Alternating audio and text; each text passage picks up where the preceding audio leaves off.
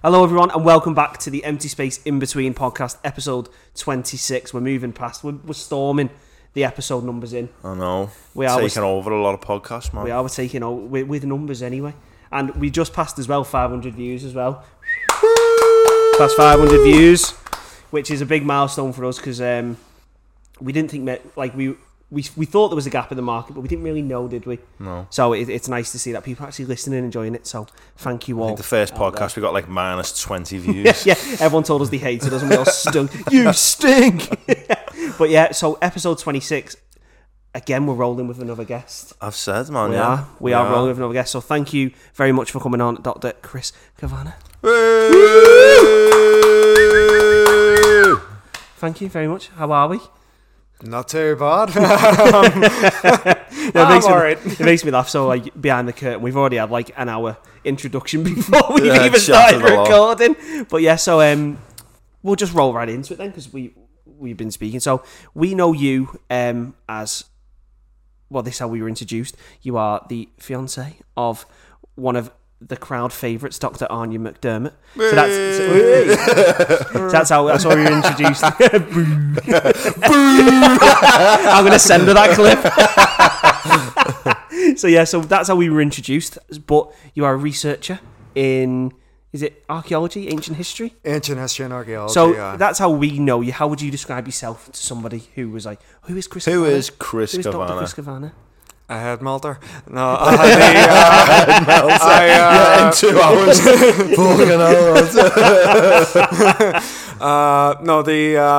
My work sort of involves.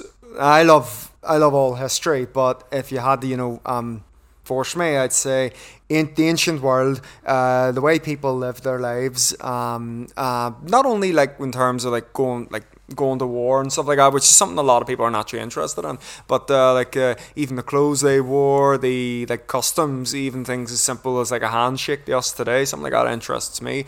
And religion is a really big one for me, like customs and how much that's changed over time, and it also just understanding like the differences between modernity and the ancient world. So like a lot of my research at the minute is focused on a particular cult. And a cult of, she's called the Magna Mater, literally means the Big Ma or the Great Mother in Latin. And she had a very interesting group of followers, these priests called the Galli. Galli, like the word Gaul, like France Gallic. But the Galli, if you were a Gallus priest, you had to be born a sexed male, so you had to have male genitals and all that. And you had to on what's called the Dies Sanguinis, so the Day of Blood, bit of a giveaway. You worked yourself up into an ecstatic frenzy, and then you castrated yourself without any anesthetic or anything. You just did the thing yourself, either with a sharp stone or a piece of pottery or a knife, depending on who you ask. Gotta say, Chris, that's the maddest intro ever. That is crazy. we got into Chris Cavanagh chopping dicks off. Chris Cavanagh. Yeah, so I'm really interested in like handshakes and how people chop the dicks off. That was a quick intro. That was the best intro I was about to say, so like that escalated quickly. It did escalate quickly. So like with all, I guess like we like to break the ice, but I feel we're already there. We'll go ahead with it anyway. So what we do when we have guests on, we like to ask three highbrow questions, and we need to stop saying them highbrow. They're very highbrow. They're very lowbrow. They're not lowbrow, man. We'll let you decide because the first one is, what is your favourite sandwich? Highbrow, told you. I tell you what, actually, and it's weird because I can only get it here. You know your cheddar plough-mans that you lads do? Yeah. It's gorgeous. I don't know why. Back home, you don't really get them. Back home, I mean, like Northern Ireland. But over here, just when I'm in, I don't know, most recently when we were at the airport there, I says to Anya, I was like, oh, fuck, they do cheddar plough-mans here. I don't know why, but it's just like a Branston pickle with a thick cheddar. That's it, just pickle and cheese. And just like, it's so simple, but fuck me, it's gorgeous. They are good. Don't give them sandwiches in Northern Ireland. They don't do cheddar. Well, it's not that common. They don't really do cheddar plough-mans over there. But when I was doing archaeology, like a lot of my digs or something, you'd fuck off to the local whatever shop or garage they had, and they always had cheddar plough-mans, and I'd have that for my lunch every day. And it's nice. It's a nice sandwich, like satisfying cheddar as well on a cracker with Branston pickle in your mouth. Oh, it is nice. Satisfying, isn't it? I'd take that. The one thing as well is that unfortunately I have a bit of a disclaimer. Vegetarian. I know. Sorry, nobody's perfect. It's over. End the podcast. It's all over. Well, the Anya who you met before, I think what was hers, a ham sandwich or something. Something like that. Yeah. Fucking bland. yeah, because Anya, some rejogging my memory now. Anya said she was dead fussy, Oh God, yeah. and that's why she picked up Lance, and we were looking at her like, no, surely no. Don't she told yes. She has a real hatred of lettuce. She says it has a smell and a taste. I'm like, okay, there's a taste, but a fucking smell. And she's like, oh, I know it smells. Literally just crunchy water. That's literally crunchy water. Any sandwich is uplifted by fresh lettuce, man. Exactly. Yeah. That's why she we had a Subway a couple of weeks back, and she's like, I could literally, I could smell it off you, and I'm like, what? It's fucking lettuce. Is Anya one of them, like, in a Subway just gets like bread, meat, cheese? No sauce. Nope, Get out the Subway, man. Oh, no, Get out the Subway. What are you doing in Subway? I had a Burger King 2 days ago, and she has to specify, Take everything off it. Take everything off it, just the meat and the pop.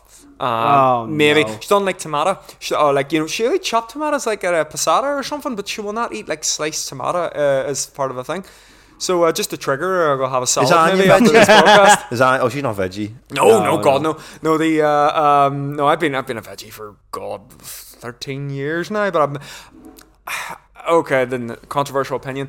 I don't like the in-your-face movement, like people who are all holier than thou. Like the preachy everyone type, needs to be veggie. Yeah. I've been a veggie for many years, but I would never force my views upon anyone. Ideally, I'd love everyone to think to be the same, vegetarian, for moral reasons and stuff, but I make my own choices. It's not the world we live in, though, is it? That's not the world we live in. No, we all have different opinions, different values and stuff. But we've got something to tell you. I'm not sure if you know, Chris. Me and Ryan were vegan.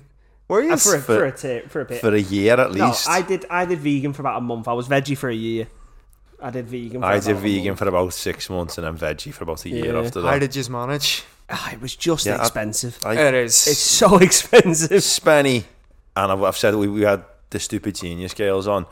I went back because I felt like I was eating loads of processed food. Mm-hmm. Yeah. And I was in the end thinking a chicken breast has got to be better for me. Mm-hmm. Regardless of the planet, than a veggie burger out of a box. It's got to be better for me. It's got less salt, less processed. Yep. And then I was just like, but I don't want to kill animals because I love them. I'm a big animal lover. I have loads of animals at home, and I was just like, in the end, I was like, and then it's one for me, too hungry of a man I'm too big of a person. I tell you what it threw out to me though. I was like, I tried loads of stuff I'd never tried, loved it, and if I had like a personal chef who would cook me, you would do vegetarian, like really nice fresh cut meals all the time, I'd be veggie 100%. Because there was so much stuff I'd eat, like chickpeas, lentils, and like falafel. I can't get enough of falafel. I do love vegetarian. For like one of my favourite salads is just a simple caprese, man. Just mozzarella and tomato, olive oil, basil.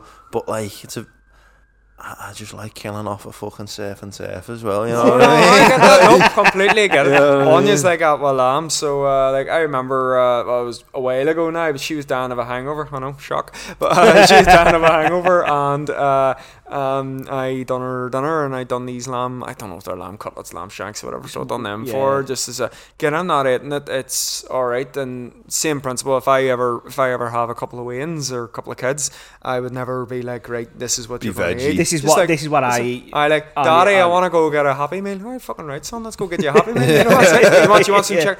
I don't know. It's just like again, my choices they're my own. And then if they choose to be like veggie, I found it dead hard as well to decipher the evidence on it. Like, what is the best for you? No, I get that. It's actually kind of difficult for me. I have to take supplements every day. Iron supplements are a big one because I don't get enough iron in my diet. Protein as well because there's not a lot of protein. It's dead hard to get a lot of protein. It's very hard. So I take protein and iron supplements every day just to make sure that I'm not, collapsing. I died on my moral hill. Literally. Didn't kill one animal in 13 years, but I killed myself. When they say you die on your hill, I took that to the fucking extremes. You know what? Who the fuck's slamming out there? There must be a beer delivery coming in. But right, so Cheddar Plowmans. So next question is, it's the famous question everyone asks. Dead or alive, you're hosting a dinner party, 3 people, who would you ask? Dead or alive, 3 people alive, at a dinner party? Yeah. Oof, that's a good one. You're cooking. You're hosting. Let's see. One of the first ones would come to mind would probably be someone like. Let me think. See, you get lost. You go down. You go get down all these different names. Yeah. Probably. Well, first off, maybe Stephen Hawking. He'd be an interesting one to have met. Just would love to have met him when he was alive. Just have such a mind. Just like a poke. that, you know? Just to poke his brain. Like, Just be like, talk at me. Talk please. at me. Like, sure, because I love space. I love astronomy and astrophysics and all that. If I wasn't a historian, I would be doing something to do with space or something like that. It says The Onion as well, by the way. If we ever have a kid, where when you get like a kid, you get them, you tell them what you want them to be something when they grow up. And we're going to get our kid to be involved with rockets. We're going to subtly influence them from a child. Wallpaper rockets everywhere and stuff like that. The wee spinny thing above their crib. So like have people have like Project Mbappe, you just have Project Buzz Aldrin. Gets to 18, what you want to be? An hairdresser. It just didn't work. No! Someone else. So we got Stephen Hawking. Maybe one of the ancient philosophers. Marcus Aurelius, the Roman emperor. He'd be an interesting one because he's a very sad guy in history. He wrote a famous. He's sad. Very sad. You've heard of Stoicism, the Stoic movement. Yeah. Stoicism is kind of like very serious, very somber. And Marcus Aurelius is he's considered one of the great emperors. You ever seen the film Gladiator? Yeah. He's played by who do you call him? Your old man, isn't it? Something. Oh, is he the emperor in Gladiator? Aye, he's the emperor, the old one. Not Commodus, that's his son. He's the bell end. Was his son in real life as well. But Marcus Aurelius was a famous philosopher emperor, and he wrote a book called The Meditations. And it was actually a private. He wrote it for himself. He didn't write it for people to read. And then we got it after he died. And it's actually really sad. It shows he was clearly very clinically depressed. And he had a very bleak outlook of the world and stuff like that. And I don't know. Part of me would love to meet. Then, Chris. No. Not to me. I'll get him a couple of, get him a couple of poppers, he'd be happy. Cheer up! We have fucking Stephen Hawking here, and you're fucking sad. No, more of just like the talk. I don't know. Part of me when I'm thinking about it, it's just like to show him like technological prowess and stuff, and to show that no matter how sad you might think, humanity, the world perseveres, so it will continue on. Like, look how you were so bleak about what was coming, but actually things didn't end up so. I think he was also kind of bleak because it seems like he didn't want to be emperor, and he had it sort of foisted upon him to an extent. It was a very heavy burden of responsibility, and right around the time he became emperor, there was a huge series of crises around Rome, including the big plague, which killed his co-emperor Lucius Verus, but also the Germans invaded, Germanic invasions, and I think it was the Marcomanni was the name of the tribe, and he spent the latter part of his entire reign just campaigning. He didn't want to, but he was forced to keep the frontiers secure.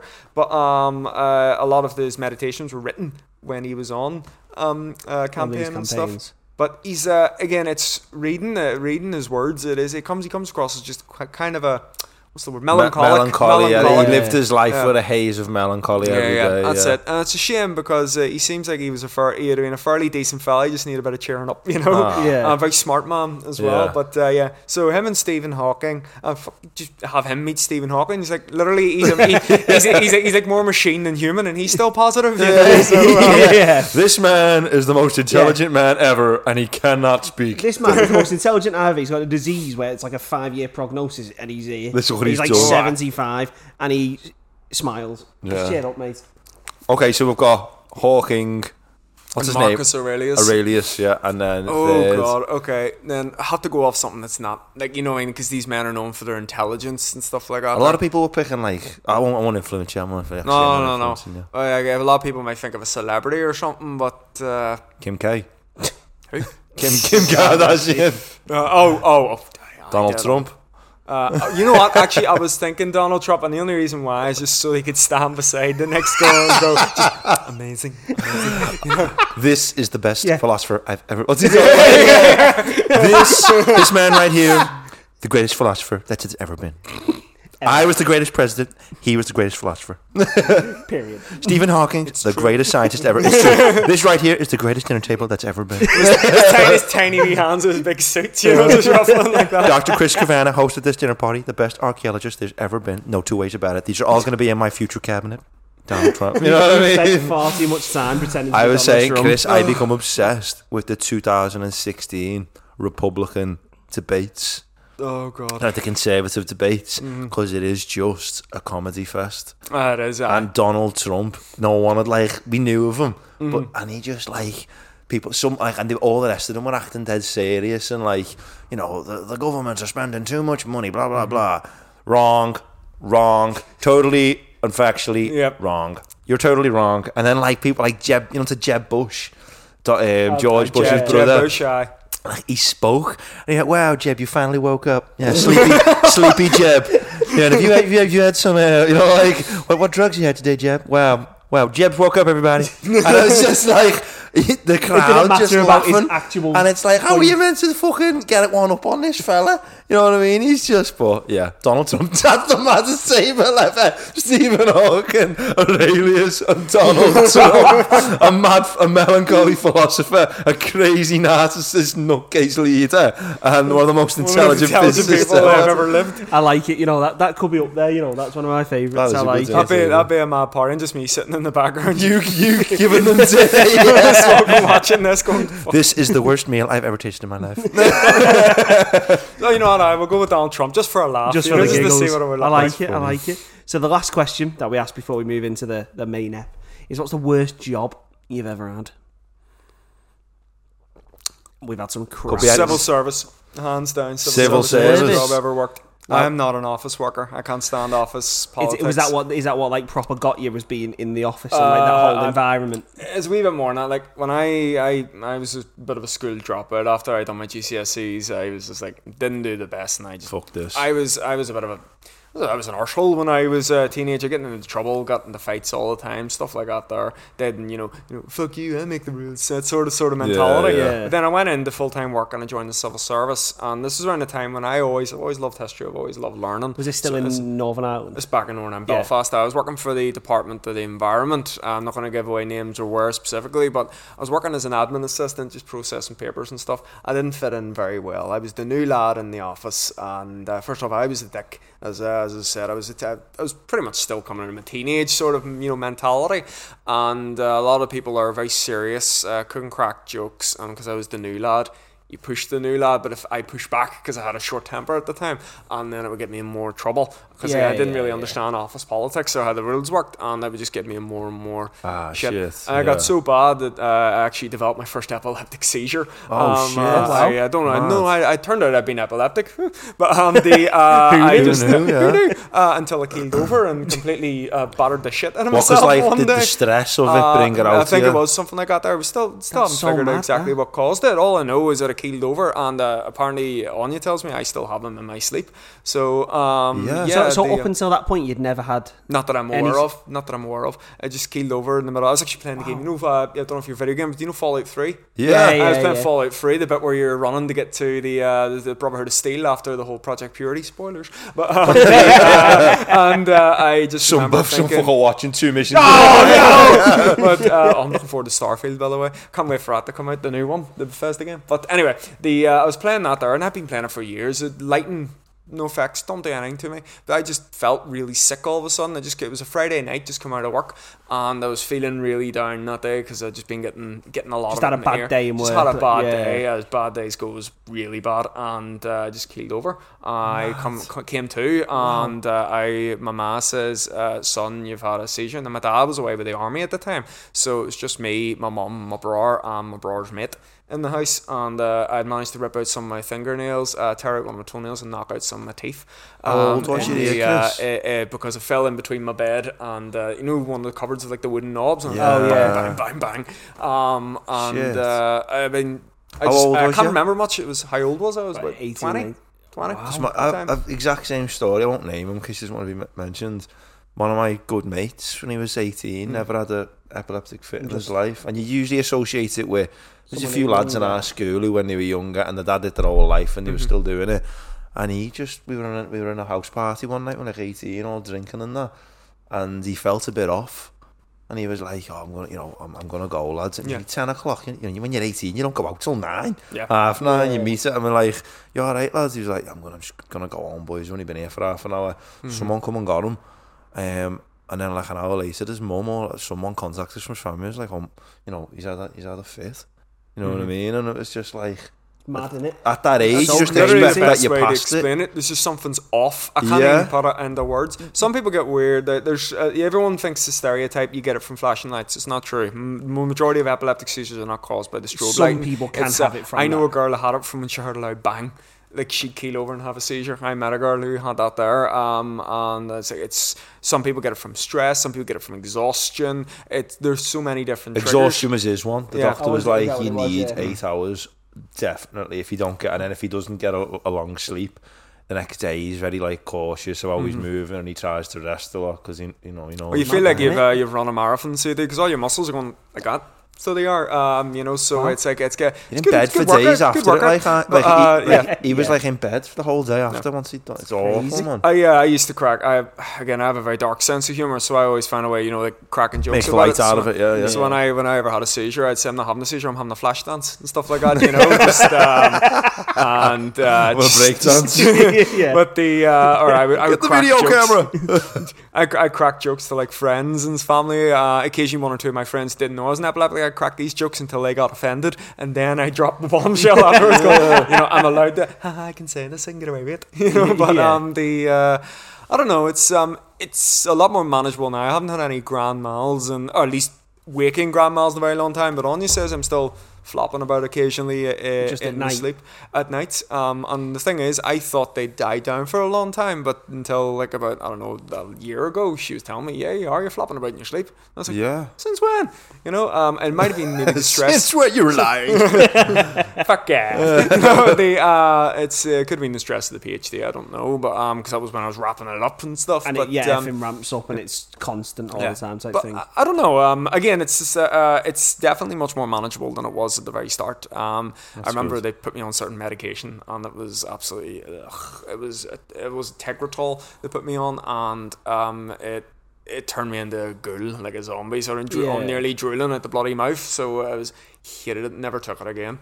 But other ones they're almost like the same effect that an antidepressant would have, the sort of neurosuppressant sort of thing. Kind of makes you very like level zen, apathetic. But anyway, just to come back, this all started around the time I was working this job I absolutely hated. So the worst job I've ever worked in my life.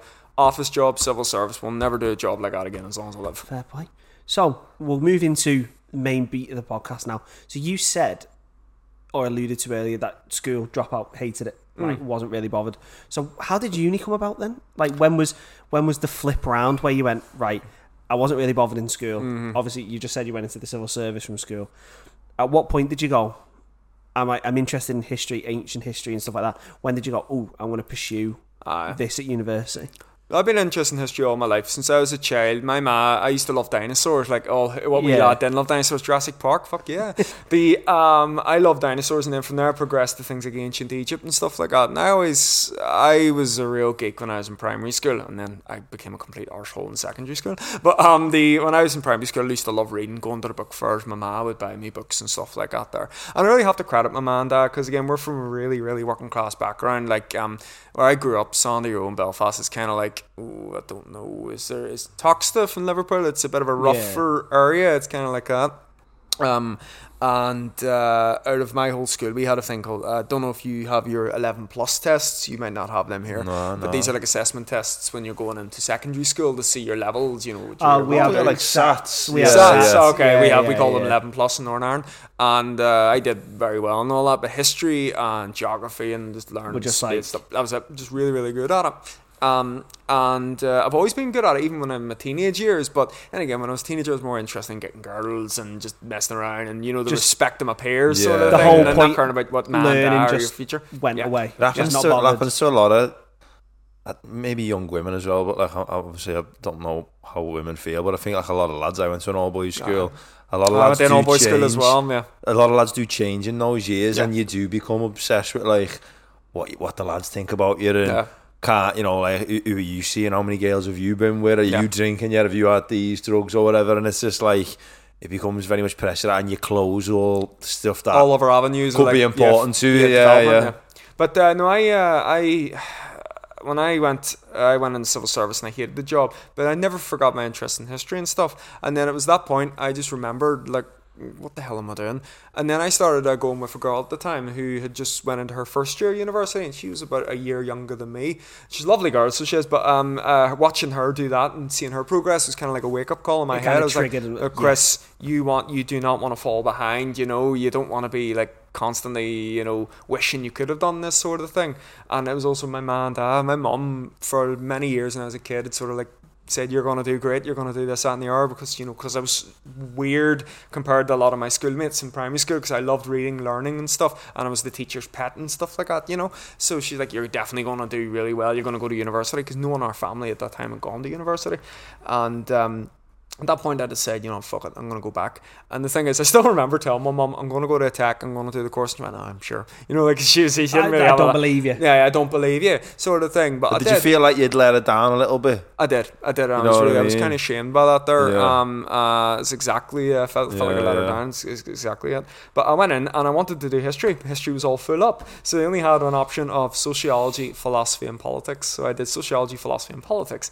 And philosophy introduced me to the ancient Greek philosophers. So that's where that kind of love for that came, or developed. I'd already loved the ancient history, but that introduced me to a different aspect of ancient history, right. The philosophers, like Plato's Republic and stuff like that, and I love reading that. Funny story, it turns out Anya's dad, who when I first met him, he had the exact same teacher as me, he did the exact same course, the same man, and we were both talking. Did he talk about Plato's Republic? And we were absolutely brilliant, so it was. So me and him get on like two peas in a ball, because we happen to have the same philosophy teacher in tech. What a small world.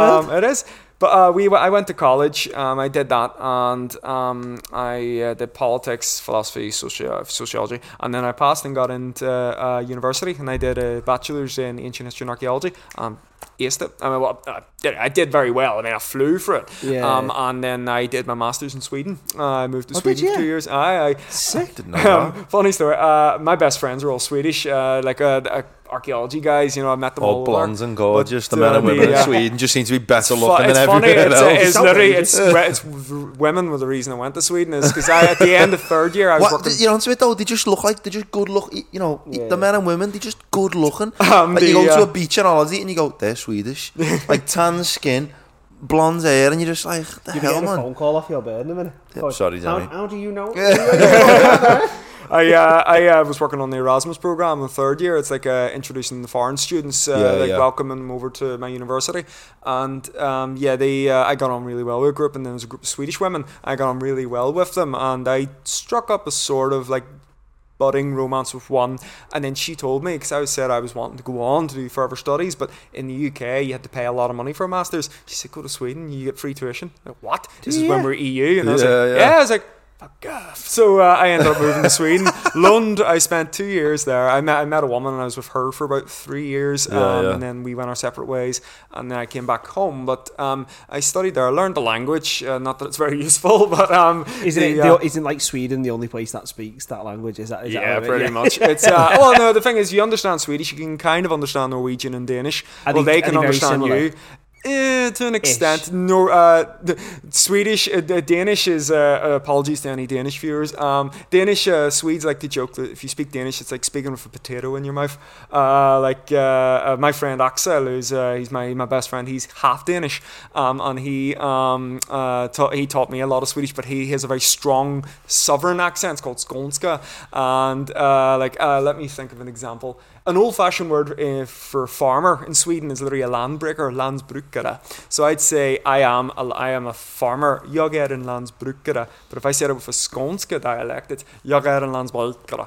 So you can hear it's got a lump in your throat, right in the back, and for very guttural in a weird way. But it's a fascinating language, and actually that's what sparked my interest in ancient languages and other languages as well, because a lot of the words we use are actually derived from Old Norse and Scandinavian, and the same with Irish, the Irish language. Is that due to when the Vikings? Yeah, the Vikings came over.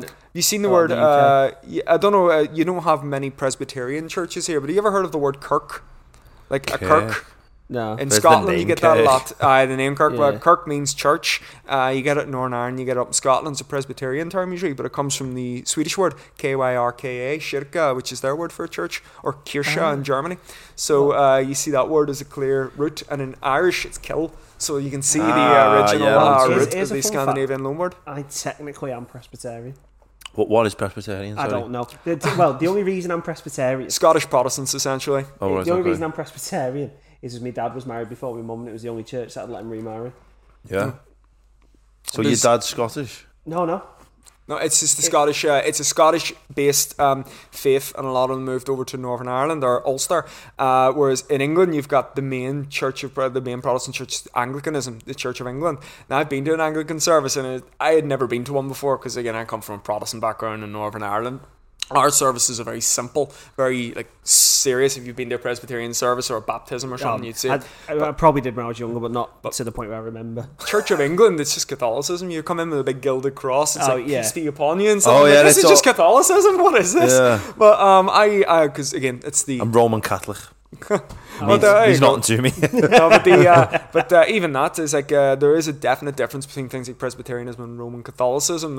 Presbyterianism generally, at least from my experience, is much more austere, less beauty or ornateness. Even less colour in a lot of their services and stuff like that as well.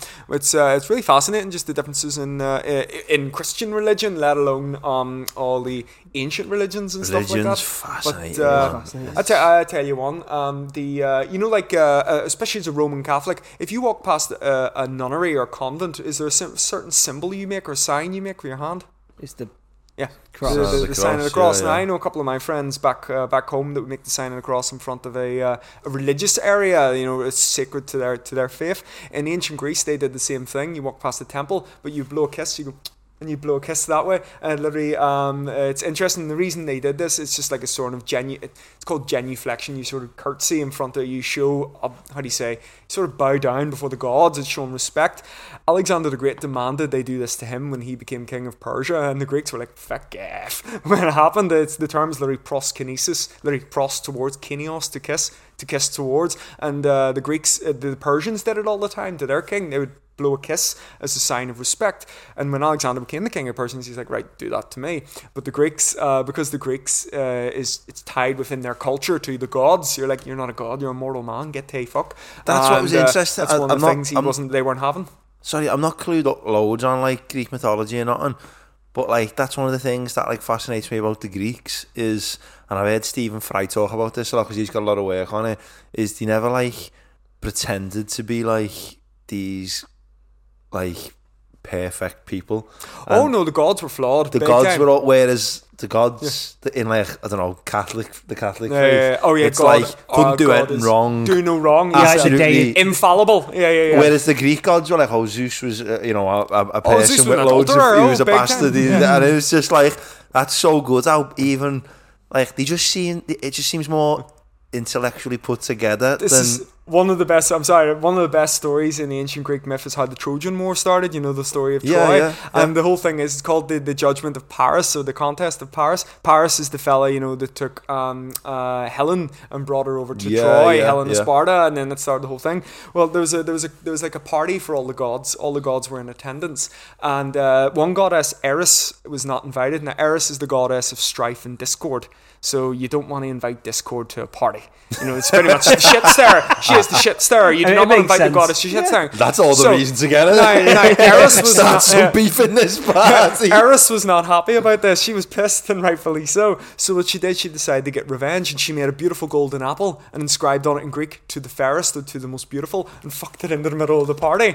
And then that caused a scrap between all the goddesses, because Athena was like, "That's to me." Aphrodite was like, "No, that's to fucking me." I think it was Demeter might have been the other goddess. She's like, "No, that's to fucking me." And then they all had a contest, and then Paris, the mortal man, was invited to judge. So the judgment of Paris is like, which one of these is the most beautiful? And all the goddesses offered him these things. If you judge me as the most beautiful of the goddesses, I'll give you this.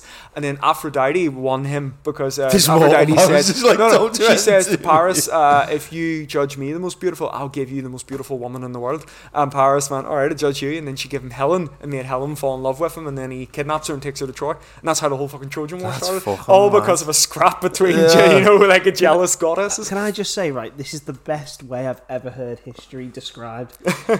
She fucked an apple in. She went, that's me. No, get to fuck. That's me. It's the best description of Greek mythology ever. That's why I feel that's one thing I feel that's really lacking. One of the reasons it makes me very passionate about what I do when I'm teaching. I feel that classics. It's taught in a classic way. It's taught in a classic way. There needs to be a more down to earth way to approach it. A way to make it more relatable to and digestible modernity. to a lot of other people. Like, for example, I teach on Alexander the Great. After he died, the whole Greek world went to shit. It went to hell in a handbasket because everyone wanted to be king. They're all killing each other left, right, and centre. There's murders, assassinations. Challenges appeared. It was just like Game of Thrones. Just like Game of Thrones. And then, of course, you even have the White Walkers, the Gauls. The Gauls invade from the north in Macedonia, and they completely put the country, the whole place, to the sword. They devastate Macedonia, get down as far as Delphi in southern Greece before they're beaten back. You ever seen the Bible, the book of Galatia, or the Galatians? Okay, well, there's a book called the Galatians because there's a place in central Turkey today where Ankara is, and the Celts actually migrated there and settled there and became a pain in the arse to all the kingdoms that were in the area until they were sort of brought under control.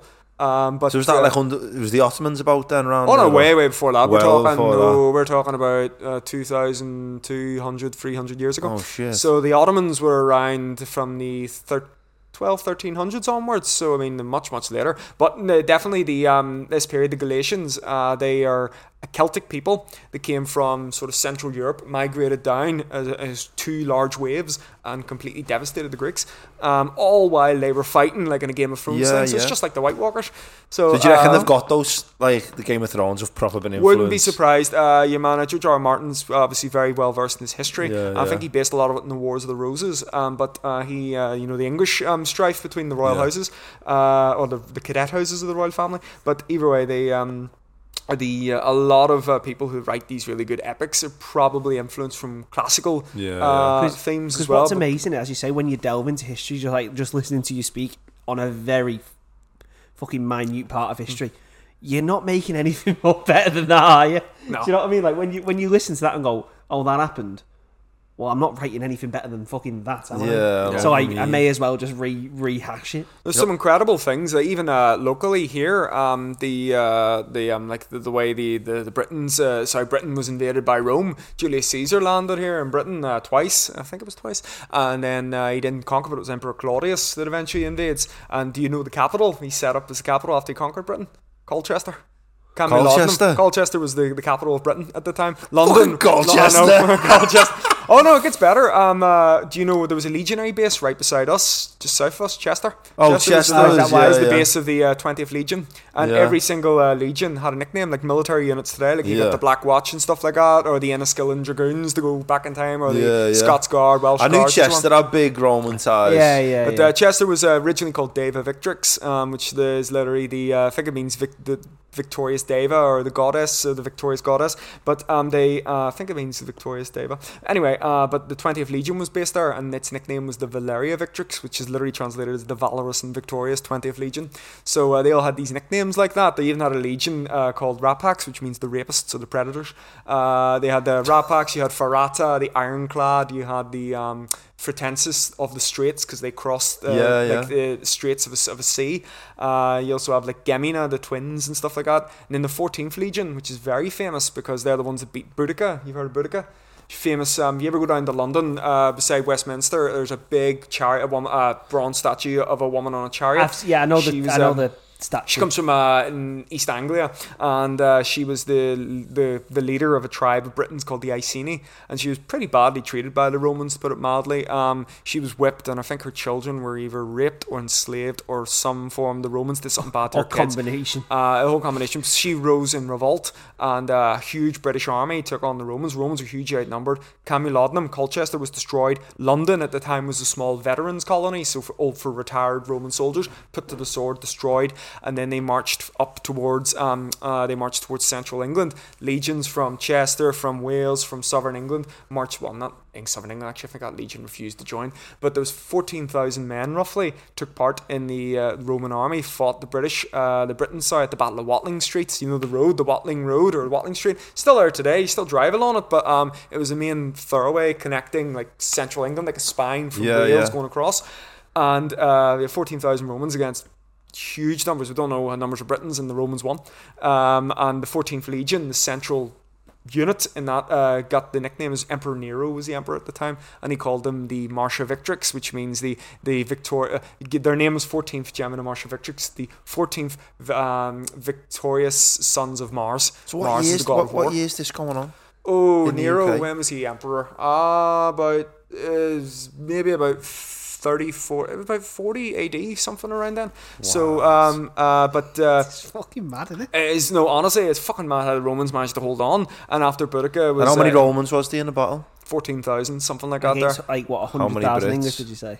Yeah, I don't know about 100,000, but definitely hugely outnumbered. Numbers. That's the problem when you get like ancient historians who might write have been about the 1 to battle. 2. They will scale it up on a magnitude, but there are some amazing battles, like Alexander the Great. The battles he fought, he was outnumbered in almost every single battle, and he was an absolute mad cunt. He charged at the head of his men every time.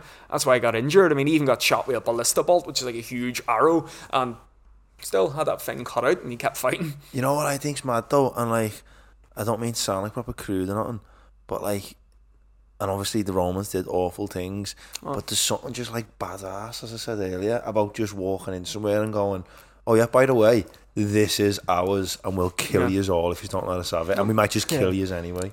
That's a mad opinion coming from a Brit. No, that's what I'm saying. It can come across mad, but like, there's something like respect. It's like very, there's something to respect about it. No, I just get being that. like, like, just strong and like, we're going to defeat you. The concept might makes right. I know what you mean. Obviously, obviously you got like all like empires and that, and there's atrocities, and I would never say like, oh, I love an empire. You know what I mean? What's your favourite empire?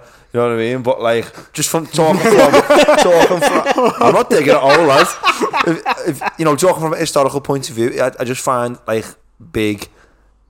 Characters from history fascinating. No, I agree. Fascinating. Do you know what I mean? And something quite badass about them in a horrible way. I completely agree. I'm like I've already said I'm a vegetarian. I'm quite a pacifist kind of fella. I'm obviously I abhor war, but there is inherently the fascination of how did they do the things that they did. Like Genghis Khan, one of the most brutal people in history, made the largest land empire. That's what I mean. Yeah, and it's you can't get your head around it. Genghis Khan was exiled from his own tribe and was forced to. He was pretty much exiled, condemned to death. And then he went out. Still managed to unify the Mongols and then conquer so much. You've hit the nail on the head, Chris. That's what I admire is the mental fortitude to go like, this doesn't work for me. And then obviously Genghis Khan went on to be an absolute bastard. But like, if you looking from a historical point of view, those tasks you got to do in history, like what was good about Stalin? And you'd have to argue what was good about Stalin, and that's when you get into like, well, he must have been a stoic person, he must have been, whatever you'd say for Genghis Khan, the fortitude to get, outcast and then go, I'm going to come back and fucking just build my own and then Nick come back. And it's like, this bastard's back, you know what I mean? And he's going to kill him. And it's like, we thought he was finished. And that's what I appreciate is like, just like strong characters. There's that's the interesting thing about Rome. Rome's always depicted as this big empire that was like unstoppable. Rome had its balls handed to it so many times. Most of the Roman inventions were actually copied from their opponents that defeated them. So the Roman army, when they first fought, they fought in what's called the phalanx. It's the way the Greeks used to fight. You ever seen 300? Yeah. No, it's not really accurate, but you see that shield wall they have, the like row of shields and spear above. Yeah. That's a phalanx. That's it's like a big shield wall with spears above it. That's the way the Romans used to fight. But then they fought a group of people in the mountains, the Apennines, and these people were called the Samnites. And the Samnites used tactics. The Romans were like, what the hell is this? And they got absolutely hammered by them. And the Samnites fought in a more loose formation, and they had swordsmen with larger shields that sort of curved around to protect their bodies. And Romans were like, that's a great idea. So they copied it, perfected it, made it better. That's where they had, and then turtle formations, the testudo and stuff like that eventually came along. Yes, but this. Is that what they call it? Because that's what the Latin name for tortoise is. Yeah, testudo. Testudo. But the didn't know that. But the even the sword, the gladius. The gladius is a vicious sword, very small, but it's a sharp point, and it's designed to puncture here or armpit, groin, vital points that will easily make you bleed out. And their sword is actually, it's called the Gladius Hispaniensis. comes from Spain, because they fought Spanish mercenaries fighting the people of Carthage. They're people from North Africa, and they're like, this weapon is vicious, this is an incredible weapon. They took it, improved upon it, perfected it, and made it their standard weapon for much of the high Roman period. So that's the whole thing, was adapt, improvise, overcome. So you're saying the Romans had their asses handed to them loads, but every time they did, they look for ways to like. The Battle of Cannae. How do we've been beat? How do we improve? To exactly. Like, The thing is, Romans were never. One of the most famous periods that's ever happened in Roman history was the Second Punic War. You've heard of Hannibal? Hannibal led his elephants across the Alps. That famous guy. Oh, yeah. Hannibal was a North African general, and he was probably one of the most smartest strategists up there with Napoleon and the like. Just incredible mind. And he took an army against the Romans. Now the navy, the fleet wasn't strong enough to take on the Roman fleet, so he decided to march overland through hostile tribes through the Alps in winter like a madman. And he came into northern Italy with only like a skeleton force, fought the Romans, beat them when he was outnumbered, fought the Romans, was he North African? He was North African, yeah, Hannibal. He started from Spain though, from Cartagena in southern Spain, Carthagena Nova as it was called at the time, and moved into, that's the Roman name for it. Anyway, moved into northern Italy, beat the Romans a couple of times, and then fought the Battle of Cannae. Cannae is probably one of the biggest defeats for the Roman army in its history. It was something like, what was it? I can't remember, it was 8 legions, so that would be 80,000 men, because you had double the amount. 80, it could have been 60,000 killed according to historical sources, but Hannibal had 32,000 men against 80,000 Romans, and the Romans were on the playing field, and they had better equipped and better, stronger men. Carthaginians were tired, and his men weren't as well trained. The only thing Hannibal had that was better was his horses, his cavalry, on a playing field as I said, and he beat them. And how he did it was that he had his front line, he put them in a semicircle sort of formation out towards the Romans, and he put his weakest men in the centre, his Gauls, and then on the flanks he put his Libyans, his best men, and he put his heavy cavalry on the left and right as well. Heavy cavalry beat the Roman cavalry, and then as the Romans came forward, they pushed the line straight, and then an inverse sort of semicircle, so the Romans started getting sucked into this pocket and surrounded them, and then Romans were so tightly packed they couldn't even move their swords, and then the cavalry came back to close the box, and that's how he won the battle, even though he was outnumbered by the Romans at all times. I love stuff like that, mate. Isn't it mad how this is the weirdest thing. Hannibal, after he won the battle, this is the third time the Romans have been absolutely devastated in Italy, in the centre of their empire, and after this point, parts of the of Italy started to defect. The city of Capua, which was the second biggest in Italy at the time, it's where Naples is today, declared declared its secession from the Roman sort of sphere of influence. And Romans, what they decided to do, they didn't back down. When a messenger came from Carthage came to Rome to negotiate, talk about things, they told him to be out of the city by sundown or he'd be killed, because then they even started levying slaves to fight as soldiers. The Romans decided to fight to the bitter end, and eventually they won the war, and Hannibal eventually was exiled from Carthage and then died in Turkey at some point much later. But the Romans, again, they never backed down after that fight, and that was one of the most fascinating periods of just watching how a society reacts to such a shock. Such a big defeat. A big defeat. Like 60,000. Apparently during the war, I can't remember if it's true, they lost 5% of the male population of Rome. 5% were killed. I don't know if it was a battle or a war, but 5% of the population is... That's incredible. Yeah. What's fascinating is, like, it's not enough to be a brute, is it? No, you've got to be smart. It's not enough to just have more and be stronger. Like, intelligence kills, man. Like, if you can outwit someone. That's in mythology as well. Mythology, do you know who the god of war is? Is it Mars? No, it's Mars is the Roman god of war. The Greeks call him Ares. Oh, right, yeah. And then, but there's also another goddess of war, Athena, or Minerva, as the Romans call her. But every time they fight, Ares and Athena, who do you think wins? Does Athena win? Athena, because she's the strategist. She's the goddess of strategy and warfare. Ares is just pure unchecked aggression. And in Rome, Mars is a bit different. In Roman, Mars is a bit more subtle. Ares is sort of like unchecked violence. Is what he is. Bloodthirsty violence. He supposedly made a bed out of the skins of men he killed and stuff like that. That's how brutal he was. What's the film? Chaos. Is it Gladiator or is it Troy or something? There's a film and there's two armies coming together, like the Greeks and the Romans or whatever, and one of the armies has of the time, it must have been big back then, probably only 5'2", but it must have been big, like 6'4", 6'5", something. and he's huge, and he comes out and he's just a big brute. He's got a big warhammer. That's gladiator. Because they used to have, like, rather than the armies fight, we'll have two, men fight. And yet the gladiator comes in, he's a smaller bit human, and he obviously outwits the big brute. Does he run through his legs or something and just fucking... I don't know. And he ends up defeating him, but it goes to show just like, strategy can sometimes... Yeah, strategy trumps violence. But it's like that in every walk, like football, like you get the worst team with a better strategy to outdo the more skilled team on paper, and they outwit them with a tactic. Unless your name's Russia in World War II. And then or it's just today. So what they used to do in World War II is you'd have a group of 4 men. You'd give the front one the rifle and the other 3 men ammo, and go, right, all these run, and when the first fella dies, pick up his rifle. On you and go. then hopefully one of you gets to the end with the gun. Why not give them all guns? So they didn't have enough. They couldn't manufacture enough guns for the soldiers. I'd be like, what? I've got fucking ammo. I'm throwing bullets at people. Get me the MP40. So that's when numbers... Be like that with the gun off. You fucking with that gun.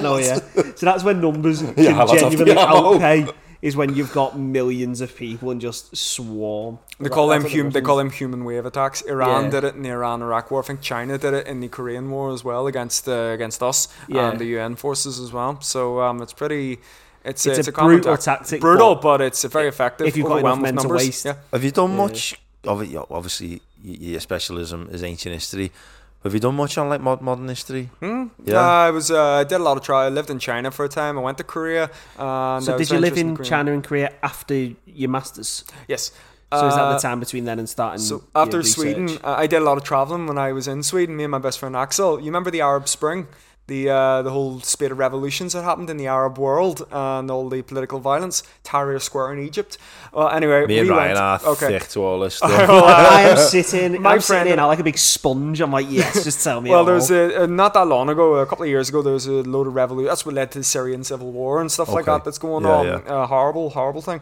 But when we were in Egypt, my friend and I decided to go to Egypt. I came up with this brilliant idea because it was really cheap because all the tourists had run away because there was political instability in the country. So we'll go, it's really cheap, we'll get everything dirt cheap. That's a brilliant idea, let's do it. So we went to Egypt and we were the only white guys in Tahrir Square while there was a protest going on. The next day there were tanks blocking off the square. That was a bit awkward. What town's this? Was it 2017, 2018? No, I was in China in 2017. I'd say 2014 maybe, 2014, 20. Because I remember there wasn't it like a civil uprising or something? Yeah, in Egypt that was it. We were in that square. We were literally in the square where Bryson Hampton. And again, my friend Axel's like 7 foot, so two tall, pasty white guys that stand out like sore thumbs. And my head reflects sunlight, so that doesn't help either. But, just a glow. Snipers looking in the crowd. There he is. So, but no, we went to Egypt and we had an absolutely fantastic time. Apart from the fact we're in a car crash, that's another story. But drivers in Egypt do not give a crazy. Drive the wrong way. Our taxi driver drove the wrong way up the road, didn't care, and we collided with a family on a bike. And I was like, oh god, we've killed someone. We hadn't, thankfully. No one was injured. It was just the bike was knocked over. Just traumatized. Then our taxi driver literally just went, and then grabbed a bottle of water and got out of the car to go and talk with him. And I'm sitting there with Axel and our friend in the back just going, the fuck just happened? But that was just one of our experiences. I also got into I don't know if I should be saying this in the podcast, but we can cut it if you don't want it. I got into a fight with an armed security guard in the Valley of the Kings because I was trying to take pictures. You're not allowed to take pictures. A full-on fist fight? No, he tried to grab my phone off me, so I tried to wrestle it back, and we got into a struggle. And his friend came over with his assault rifle and said, "Drop the phone, let go of the phone." And I was like, "Oh, yeah, he's got an assault rifle. I don't think I can win this one." And why can't you take photos of it in the Valley of the Kings? No, you're not allowed to, but it's because if you have the flash on, you can damage the paintings. But we obviously, my friend and I, both archaeologists, we're not going to put the flash on. It's silly. But he started threatening us, like, do you want to go to speak to I can't remember, it was the commissar, the head, the guard or whatever. So we slipped him £20 to fuck off. And once we gave him £20, the phone kept all the pictures. So what we did then is we learned a lesson. You can only go into three tombs in the Valley of the Kings, or 5 if you pay for like an extended ticket. So we went up to every tomb, slipped a £5 into the guard's pocket, and got a photo. No problem. I did that in the Vatican. You're not allowed to get a photo of Michelangelo. And then like I went in with my girlfriends, and I just like in front of everyone went, "Excuse me, there, love." You're not allowed to take photos. I went, "Demi, I'm never coming back. I know no one here. I'm not asked. I'm getting a photo." Got almost like that to my mum. Get on that bit there. It was just like, as long as the flash is off, it's grand. It's like they had that problem in those like prehistoric caves in Lascaux in France. Too many people coming in taking pictures. The heat was doing damage to the paintings. What's that place in the world where they created a replica of the cave? With it's Lascaux. Yeah, is that they the one? The replica of it in France. So you can go in and see a replica of what the actual cave looks like, and it's like to scale looks identical. Yeah, but you can't go in the actual cave because it was getting ruined. It's getting ruined by too many people. What, did he build a replica? Yeah, they built a replica. What the fuck? Oh no, it gets weirder. Abu Simbel in southern Egypt. That's the big. If you ever seen like the mountain, the big thing, the big four men carved into the mountain. Yeah. That's Abu Simbel. That is not in its original place. When they're building Aswan Dam in southern Egypt, the dam would have flooded Abu Simbel, so they literally cut it out stone by stone, moved it up the mountain, and replaced it. Just moved it. It's the same monument. They literally just moved it up the mountain a bit so that it doesn't get swamped underwater. Yeah, we're going to take that and move it up 100 feet. Literally, it's what they did. So they've done that, was it in the 50s, 60s? So, be gutted if you were like chipping the stone away. I went, I've ruined his nose. I've fucked his eye.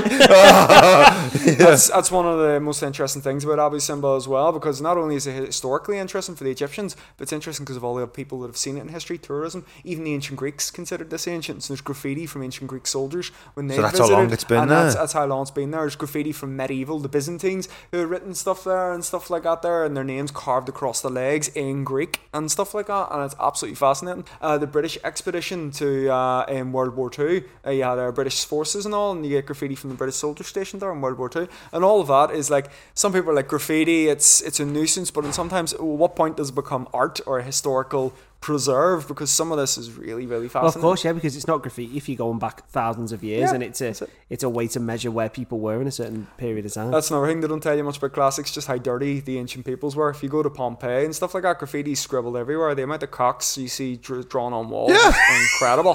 One of the best ones I saw was outside they call it the pub. It was a taverna, or like a tavern sort of thing, or taverna shop. Is either tavern or a shop, but anyway, it was called, I think the name of the place at the time was the Temple of the Fawns. That was just the pub's dicks name everywhere. But no, right outside, written in Latin as "I fucked the barmaid here." So it's absolutely brilliant, you know. It's mad because you don't think that they speak like that. Oh fuck, they did. Another one was you haven't seen Venus until you've seen my wife, which is kind of like you haven't seen, like, I don't know, think of one of the prettiest women in the world, Venus, till you seen my wife. And then there was a male prostitute offering oral sex services to women.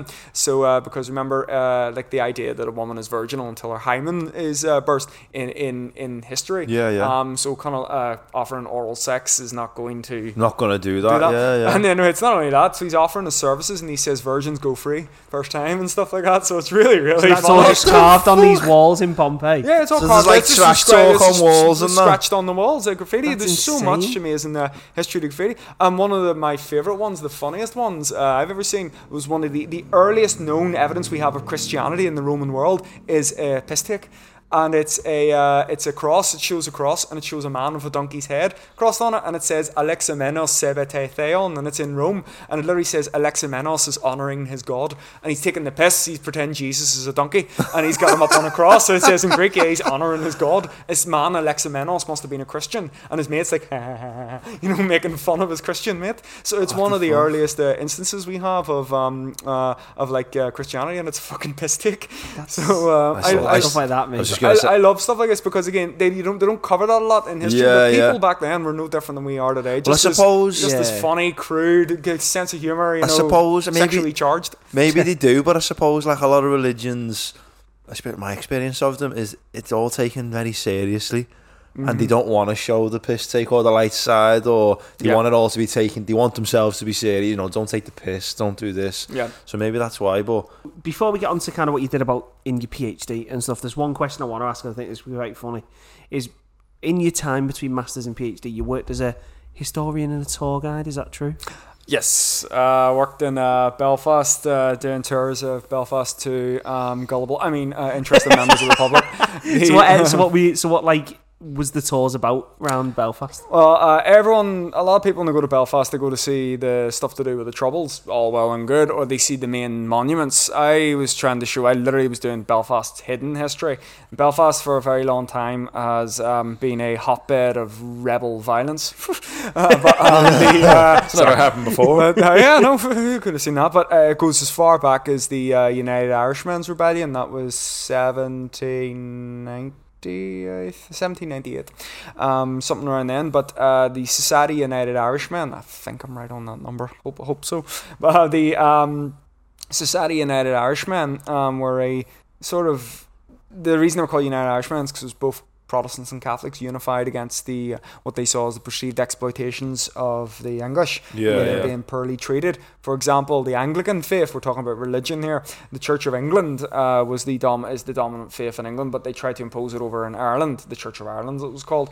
And if you were not a member, a subscribing member of the Church of England, you couldn't go to university, you couldn't join the army as an officer, you couldn't get any form of social advancement whatsoever. This pissed off a lot of people of certain... It was like social credit in a way. Yeah, essentially. Yeah. So a lot of people at Belfast at the time, majority were Presbyterian or Catholic. There are not many Church of England Anglican members or Church of Ireland Anglican members at all. So obviously, enemy of my enemy is my friend sort of thing. They unified against this. And some of the you've ever heard the term the Emerald Isle? Yeah. To refer to Ireland, that comes from the Society United Irishmen. I think it was William Drennan. He was a priest up in Belfast, and he came up with the term, and he was writing about it. Mad. So Belfast is a lot of history of this at the time, and then around this time we also had the French Revolution and the American War of Independence. That was going on in the 17th. There was a lot of how do you say, rebellious anti-English sentiment, and then eventually culminated in a big rebellion. Because a lot of Irish were in America, and they must have knew about the rebellion going on. They were like, there's a lot of people that were originally living in America or from Ulster. A lot of them, because they were made to leave. The Puritan movements and stuff all the way to the west. A lot of Presbyterians from Ulster also fled because of the persecution or the lack of advancement they could achieve under English control at the time. And this is what led to the United Irishmen's Rebellion. And the rebellion was ultimately a failure. Wolfe Tone, if you've heard of him, he was one of the ringleaders of the rebellion. But I would show people around the town some of the famous sites, like where McDonald's is now in Belfast. Used to be Belfast Castle, which is the centre of the town. Used to be a Norman Mott and Bailey, and then eventually it was a much more substantial Elizabethan sort of style castle, and it burnt down. And then right beside it, where BHS Stores is today, there was the Central Square, and that's where all the criminals were executed and stuff. Right. And a lot of the ringleaders of the rebellion had their heads cut off and put on spikes. And then just across is the courthouse. It's now abandoned. And some of the most interesting events happened in Irish history, all Irish history. Like you hear Irish music in a pub. Yeah. A lot of that music was passed down orally, oral tradition. So not a very good way to record and preserve things for posterity. Yeah. So a couple of the United Irishmen, I think it was Henry Joy McCracken, he was one of the ringleaders who was executed, but he and a few others realised that the Irish music, the Irish folklore, that's in danger of dying out. So he organised what's called the Belfast Harp Festival. Got some of the best musicians from all of Ireland, got them up to this building, still there in Belfast today. Again, it's derelict, it's abandoned. Got them all in there, and they had a wee festival. And they have people there sitting recording the music, writing it down, and that's why a lot of the music's still preserved to us today. Wow. What year is that, like early 1800s? It was late 18th century, so it was around then. But it's amazing, the wee things you go by. I didn't even notice until I started doing the tour. But showing people around parts like this, and also the industrial period of Belfast, because Belfast for a time was one of the biggest ports in the world, just right up in the height of the Industrial Revolution, started to decline after the First World War. But that's why things like the Titanic and all were built over there, and then shipped over Liverpool and so on. So there's a lot of history in Belfast beyond just the Troubles. Funnily enough, the Troubles, a lot of the issues from the Troubles go as far back as that. Because after the United Irishmen's Rebellion, the English brought in, the British government brought in what's called the Act of Union with Ireland. The Irish Parliament, the Dáil, was suspended, and it was ruled directly, or its members, I think, all went over to Westminster. But the rules that they were like persecuting for Presbyterians, they were removed. So Presbyterians could now attain office and stuff like that, but they were kept in place for Catholics. Kind of like a divide and conquer sort of thing, like it was done in India, sort of stuff like that. What the fuck was the problem with us, man? Well, when you were saying before about how having empires is really cool.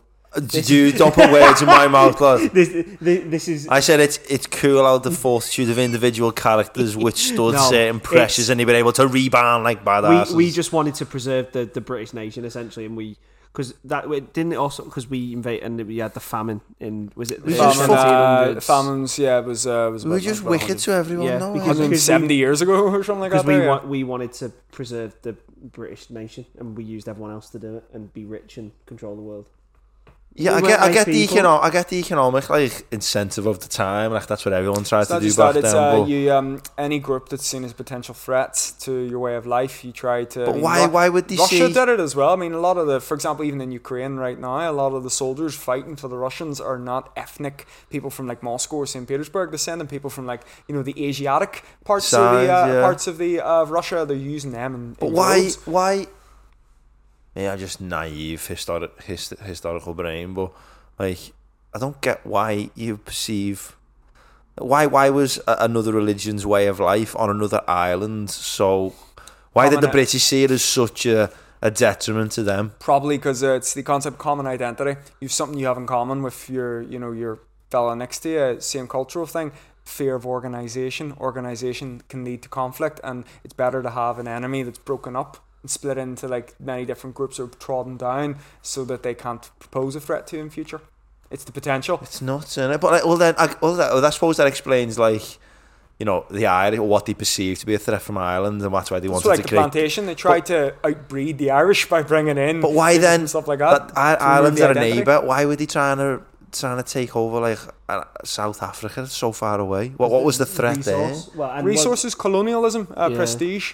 Stuff like that. It's all about resources. It's so fascinating, man. Like, just like what is the reason as to why? That's why Europe colonised Africa, because Africa's isn't it still one of the biggest places for natural resource in the world? The Democratic Republic of the Congo has the highest concentration of coal. It would be the richest country on earth in terms of net resources if it could monopolise them properly. Unfortunately, it's a very unstable country, but it would be one of the richest countries on earth. That's a lot. We talked about that, didn't we? That's a lot of the reasons you have unstable in Africa is because we colonised a lot of it, and then when we left, we didn't really give much thought about the borders.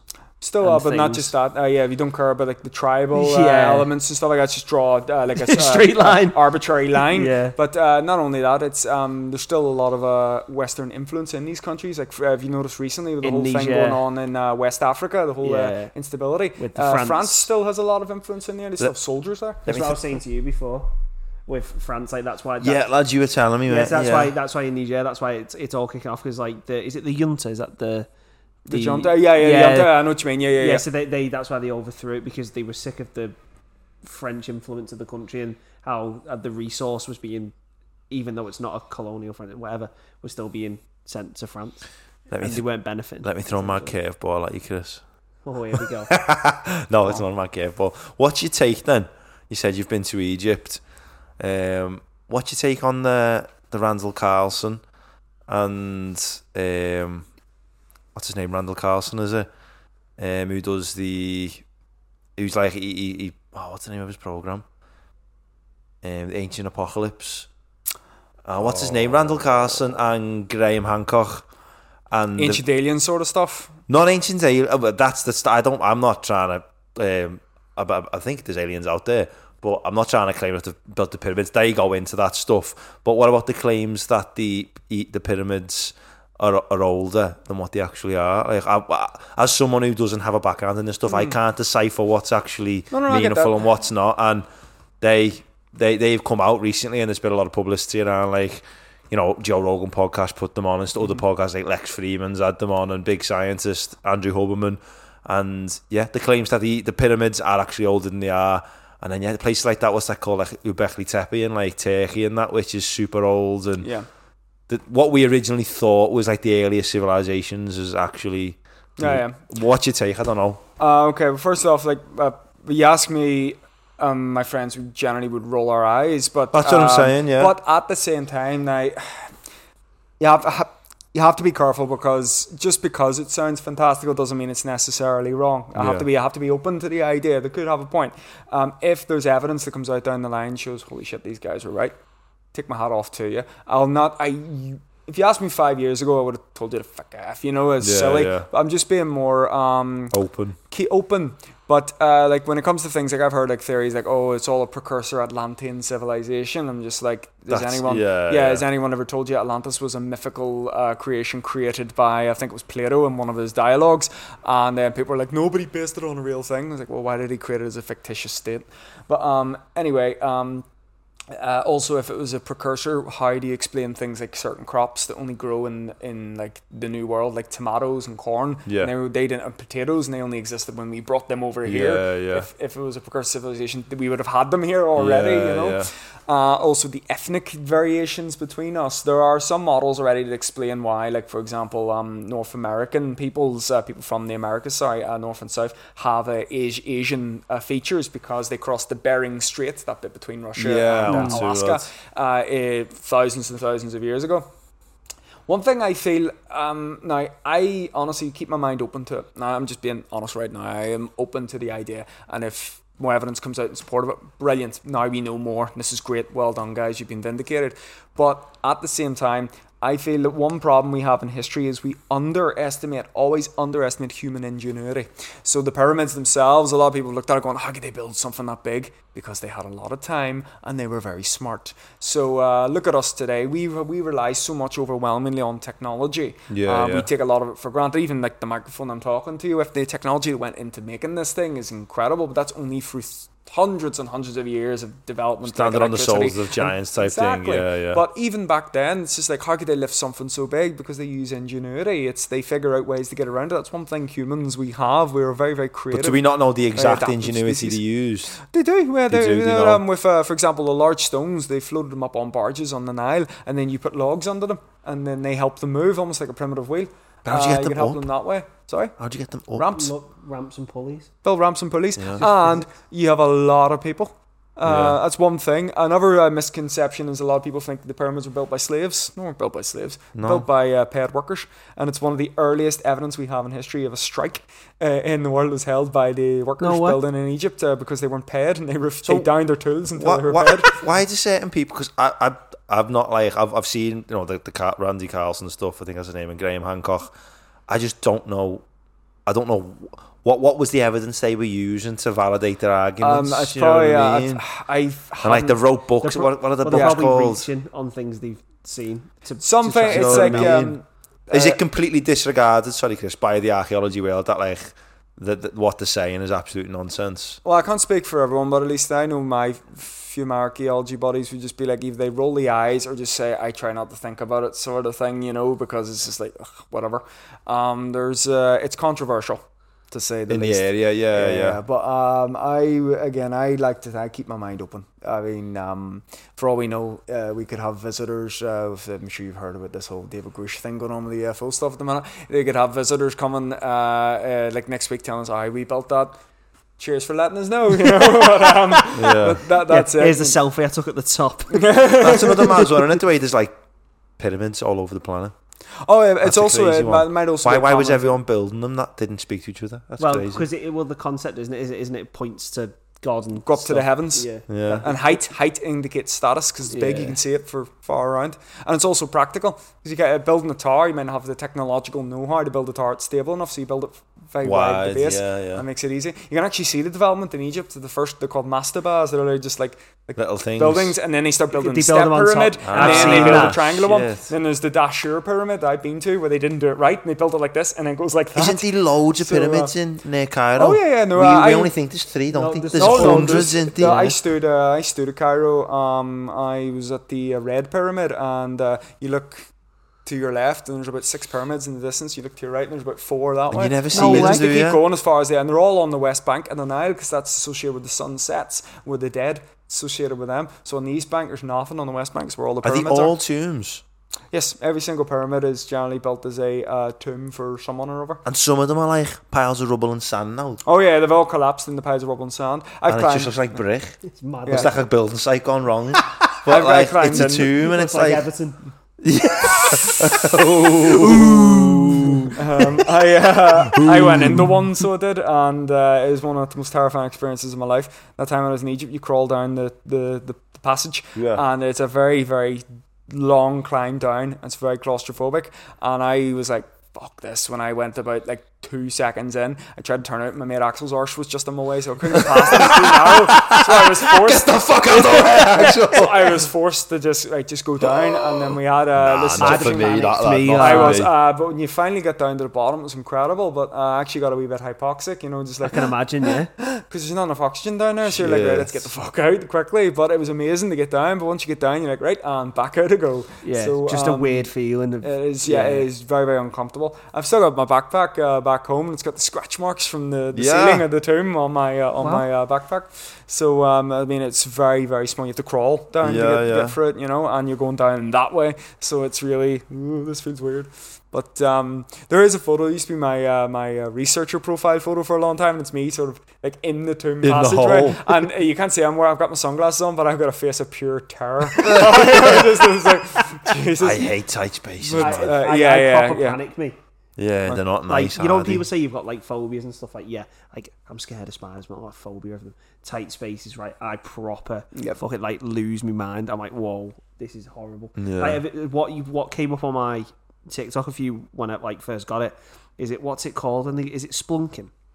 Spelunking, the cave crawling, where literally they'll go through spaces in the rocks climbing, and it's that tight. Oh, like the videos and the video on the face. Superman, and it's like, so it's that tight. They have to go one arm through and like shuffle through with the.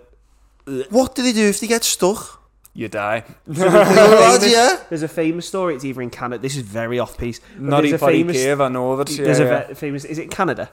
Yeah. I've something like that. It's either Canada or America, but I know one of Nutty Putty Cave, and a lot of people I think have died on it. This family found a cave either on the farm or near where they were.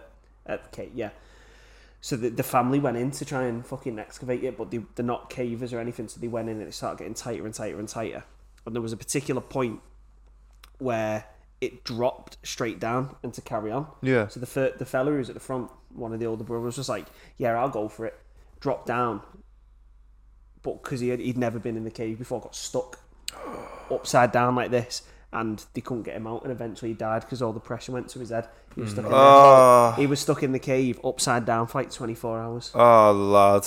Fucking hell. The death he's went through. And like mountaineer, like, mountain rescue went in to try and get him out, couldn't get him out because of the way he'd fell, because it was like a ledge, like he just fell down and like couldn't get back out. That'd be imagine just facing darkness. He's still in there, yeah. Because they can't get him out. He's stuck. Sorry, I shouldn't laugh at someone dead. No, but yes. So now they have like signs outside all the cave. That was very off piece, but interesting story. So we'll move on then. So we've talked about undergrad, masters, research in between, speaking around the world, and a lot of very interesting history. But now, never met someone who's so like, oh my god, this is amazing, a fountain of knowledge, lad, on the topic. And then spoke to professors and they're like, sorry. What's amazing? I already see you'll have someone like a couple of weeks later going, he's talking bollocks. So loads of archaeologists are gonna get onto us. That's wrong. That's wrong. No, I mean like your recall of dates and stuff. That's wild. We wouldn't recall tiny stuff about our really research poor with dates, but I remember the sequence of events pretty well. So if you kind of know where the start was, you can kind of figure. Yeah, no, I always just, I don't know, when I was reading, I'm very good at making an image in my head and make it come to life. And like every time I'm talking to you about like even Alexander the Great, an image forms in my mind of what's going on, and that's how I sort of retell it. I don't know, I've got a memory like a sponge in that regard. That's so sick. Like a fucking so I suppose that then helped you with your PhD, which we'll get onto now. So what was your so obviously how many years out was it? 4 or 5 years? PhD.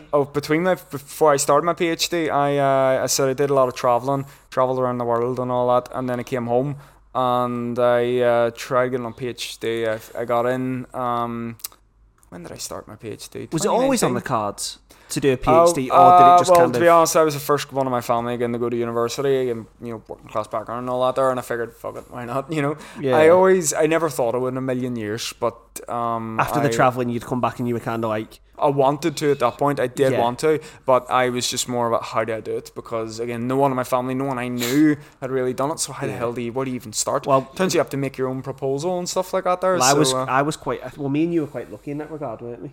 Because you applied for a project that was already it's different in this. I think in STEM it's like different. Yeah, so I I applied for funding of a project that was already written, and you applied for one that already had funding, didn't you? Yeah. But obviously, because luckily I never had to go through that process, because I'd have found that quite daunting. It's exhausting. I'll tell you one thing though. Your proposal, if you both get on, good luck by the way, guys. If you do get on the PhD, your thesis is going to look wildly different from what you think it's going to be. Oh, mine changed day one. Yeah, I can't even remember what my proposal was now, but I remember it was on the Galilei, but it changed so much, and then it became some sort of comparative analysis between the Galilei and all these different groups that have existed in history. So it was like completely different from what I'd set out to do.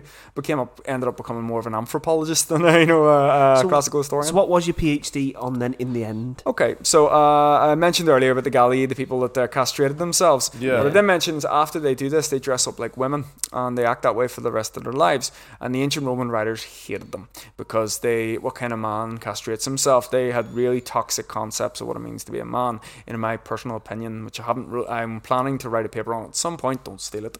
We can cut that if you don't want. Sorry.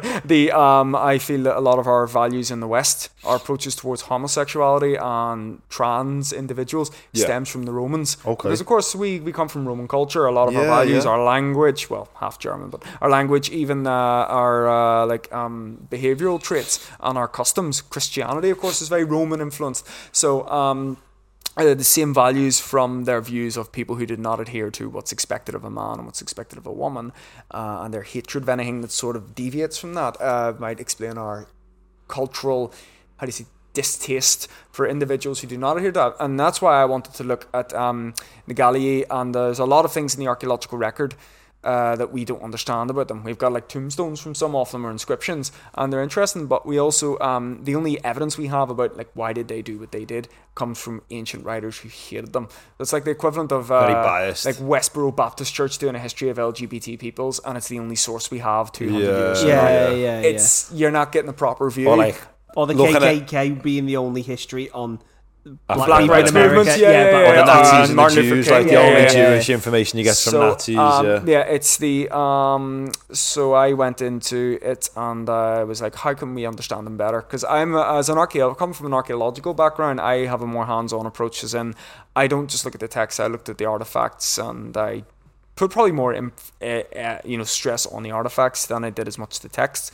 But I've also started to look at other groups around the world, because there are other groups around the world through history. Not talking about people from here, the West, like modern trans individuals. I tried to avoid the West because I didn't want Western bias or influence, because remember I mentioned earlier I have a hypothesis on our Western cultures being influenced from Rome. I wanted to look at cultures that were not linked to us at all through history. I found a few. I found one group in India, one group in the Pacific and North America. And I looked at these groups. The groups in India are called the Hijra. They still exist today. They still castrate themselves in honor of a mother goddess. They worship their own goddess called Bahukara Mata, and they do so many things that are so similar to what the Galilei did in history. There is a genuine there's a genuine debate as to whether they were directly linked at one point, because remember Alexander the Great got all the way at the India, so he's saying culture didn't spread so all it's the way that down. Similar. It's kind of like that similar. This would be weird if they got there on their own. They worship they both worship a mother goddess. They both castrate themselves. They both beg, ritual begging. They both dress as women, and they perform like ecstatic dances, like elaborate dances in honor of their deities. And there's also a day of mourning in India called Kuvagam, where you mourn, I think his name was Arvan, you mourn like this hero in Indian folklore who died young, and they all get together and have a big gurn or a big cry. And the Galilei did the exact same thing on the, I think it was the Hilaria? The festival, or the Atidea, the festival of Attis, this immortal youth who castrates himself for Kibele, dies, and then they all got together and had a big cry over him. So it was either the Atidea or the Hilaria festival. It was one of, it was one a lot of those of coincidences there. Many coincidences. But I'm planning to maybe do a paper on that at some point down the line. But these priests, again, we didn't understand enough about them, it was my argument. So I wanted to look at these other groups, see what similarities these groups had with the Galilei, and if they have any particular traits that we might be able to look at and apply it to the archaeological record. It turned out it actually did work, because some of the archaeological things we noticed, like found evidence, for example, of a homosexual marriage, which in the ancient Roman world is near unthinkable. You know, homosexuality was okay as long as you were the dominant partner, and that's the way the Romans handled homosexuality, well, between men and women. What do you mean? So in ancient Rome, if I'd asked you gay or straight, they wouldn't understand, because there was no such concept. You could have sex with any man or woman you wanted, but as long as you were the dominant. So if you were giving it rather than taking it. Oh, right. Oh, sorry, yeah. So if you forgive my innocent mind. If you took it, you were the effeminate, you were the looked down upon type down thing. upon. And so wild, isn't it? And if you were given it, some of the most militant, Emperor Trajan, one of the greatest military emperors, was unknown. Emperor Hadrian, the fellow who built the wall, was unknown homosexual and stuff like that. There. That's the same culture in like prisons and that. No, I understand it. I find it really interesting. It's almost like a primal thing. It's like an act of dominance over another person. Yeah. In ancient Rome, their concepts of approaches to sexuality were really, really weird, but they're very similar to us in some ways as well.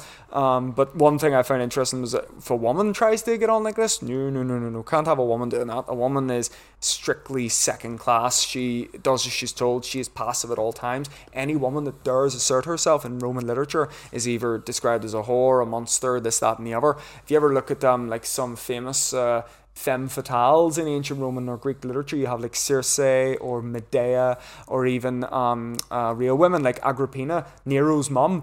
Ancient writers accused her of having sex with her son.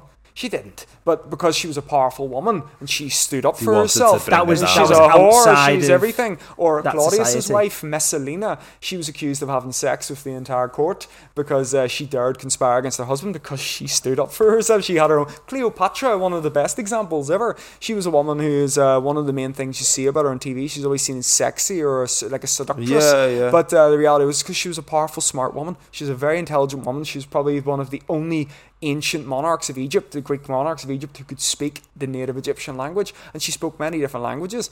And the Romans couldn't handle this. They're like, who is this? Who is this harlot who dares talk to me as if I'm an equal? It's like she's a woman that knew her own worth. And the ancient Roman writers, because remember who the Roman writers were, all elite men, like the most toxic Tories. It's like the equivalent of Jacob Rees-Mogg, like fucking they're all like just an army of Rees-Moggs, and they despised anyone that dare get on like this. And that's why you see it in history. That's why women were so despised in ancient Roman writings. And the good woman is a woman that sits down and does as she's told, according to these Roman writers. It's disgusting when you look at it from a modern viewpoint. Isn't it mad, Chris, how like that was so long ago, and obviously lots of things have progressed in the world, but then like it's still happening. Like it's still like, and obviously recently. That's why I think it's the exact same thing with the trans movement. The difficulties trans individuals are facing today with not being accepted by a lot of mainstream society. I've just recently watched a documentary on the BBC about Sinead O'Connor, the musician who's just died. I'm a massive music fan, and all the things you've just said that the Romans were calling women who thought, who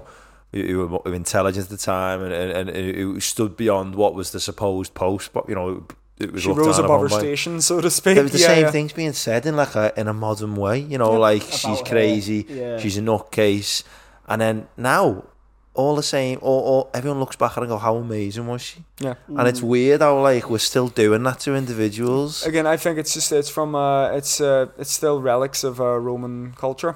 That's such a mad connection. That's why I looked at these other groups that weren't Western at all, like North America before colonialism, India before that, and then in the Pacific, they all have these arguably trans individuals, people who did not adhere to the expectations of what was a typical man at the time or a woman, and there's so many similarities between them, like the Hijra in India, as already mentioned, the Mahu in the Polynesia and stuff like that. They're men who would behave in a female manner and do women's work and stuff like that. And then the Berdash in North America, who would do the same thing, and then even some of the Berdash, they had male genitals, but they referred to them as like vagina and clitoris and stuff. And they when they were having intimate relations with their male partner, if they got an erection, they were really embarrassed and angry because it's a reminder of their manhood, so to speak. So it's all really fascinating. You can see you're picking up all this time and you're watching it. And then some of them, the Berdash, for example, died out well, they have a modern equivalent called the Two-Spirit, but that's a different story. But the Berdash, like one of the last ones we have was a fella called Woman Jim. Probably shouldn't call him fella, but this individual called Woman Jim, and they were interviewed in the 1800s, and they were asked, why do you do what you do? They're like, I don't know, it's just what I am, I was born this way. It's funny, it's exactly the same argument, isn't it? Yeah. Why do you do what you do? I am born this way, I can't explain it, it's just what I am. That's perfectly fine. I mean, but it's interesting. But it's still the same questions, isn't it? It's the exact same answers as well, and I think it's more of they are what they are. The society hasn't really adapted to fit that. But the funny thing is, a lot of these things, these groups, when I say society, I mean Western society, but a lot of these groups were accepted within their communities until the Westerners come along. Colonialism and the Berdash, when we colonized the States, shit. They were persecuted. When we get to India, the British deliberately stripped the Hijra of their ancestral begging rights and privileges they were given under the Mughals, and pressured for example, the Padishah of Awara, which is one of the British sort of dependencies or vassals, I can't remember which one it was, but they pressured them to strip the Hijra of their rights, and even claimed they were molesting children and stuff like that, and went in to break their So what evidence do we have, Chris, that they were accepted? Well, the fact is, for example, cultures? in Berdash, they had distinctive rights roles within the tribe. For example, the Crow boats, they all have different names. Berdash is kind of a inaccurate term, but it's like a catch-all for all these different groups. They all had different tribal names depending on what tribe they were in. But for example, the Nadle of the Navajo, who was it again? No, the Lakota Winkta, I think, did the scalp dance.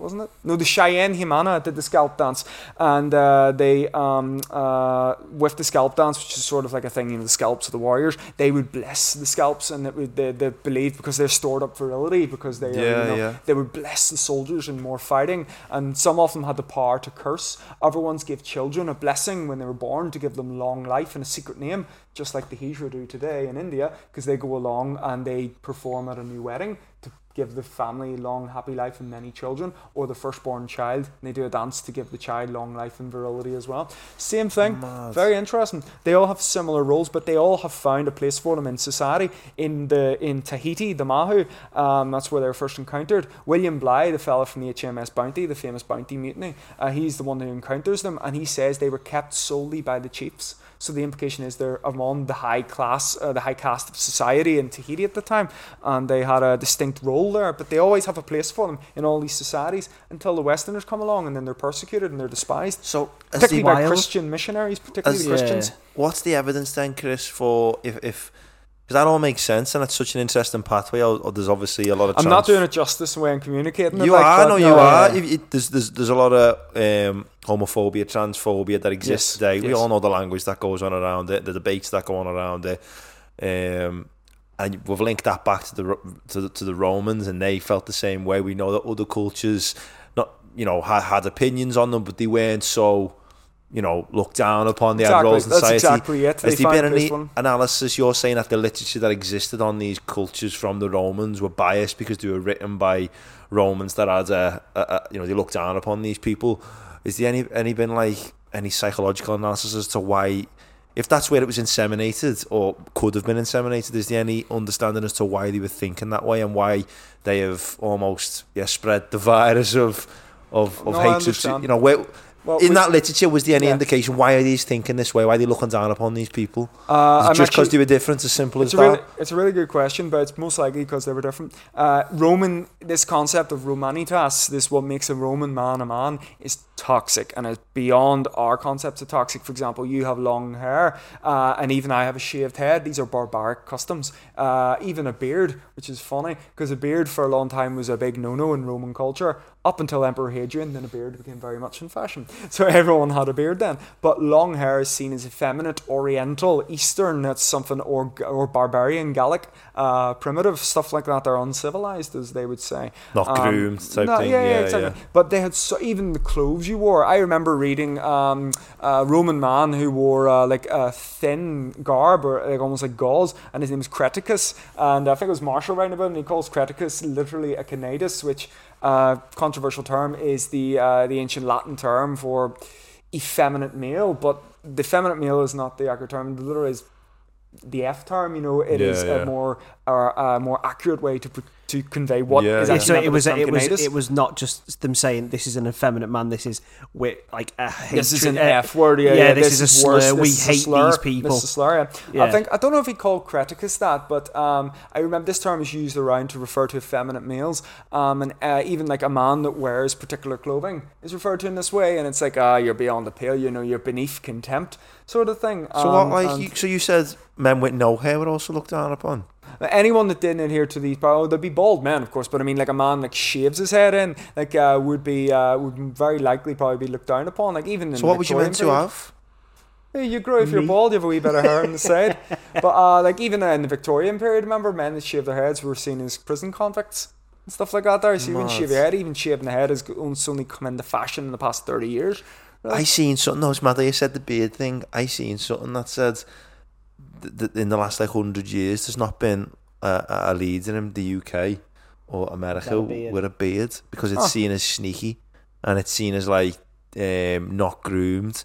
And then I started thinking, I was like, Donald Trump, Obama, Bush, Bush, Clinton, Ronald Reagan, and I was like, no, I can't think of anywhere beard. No, gonna go back to like Abraham Lincoln to have a beard, and I was like, mad. You know what I mean? It's funny. Margaret Thatcher had a phobia of beards. So you're gonna say she had a beard then? The irony. No, she had a thing called pogonophobia. Pogon is Greek for beard. Pogonophobia. So she had a real fear of anyone with beards. She despised them.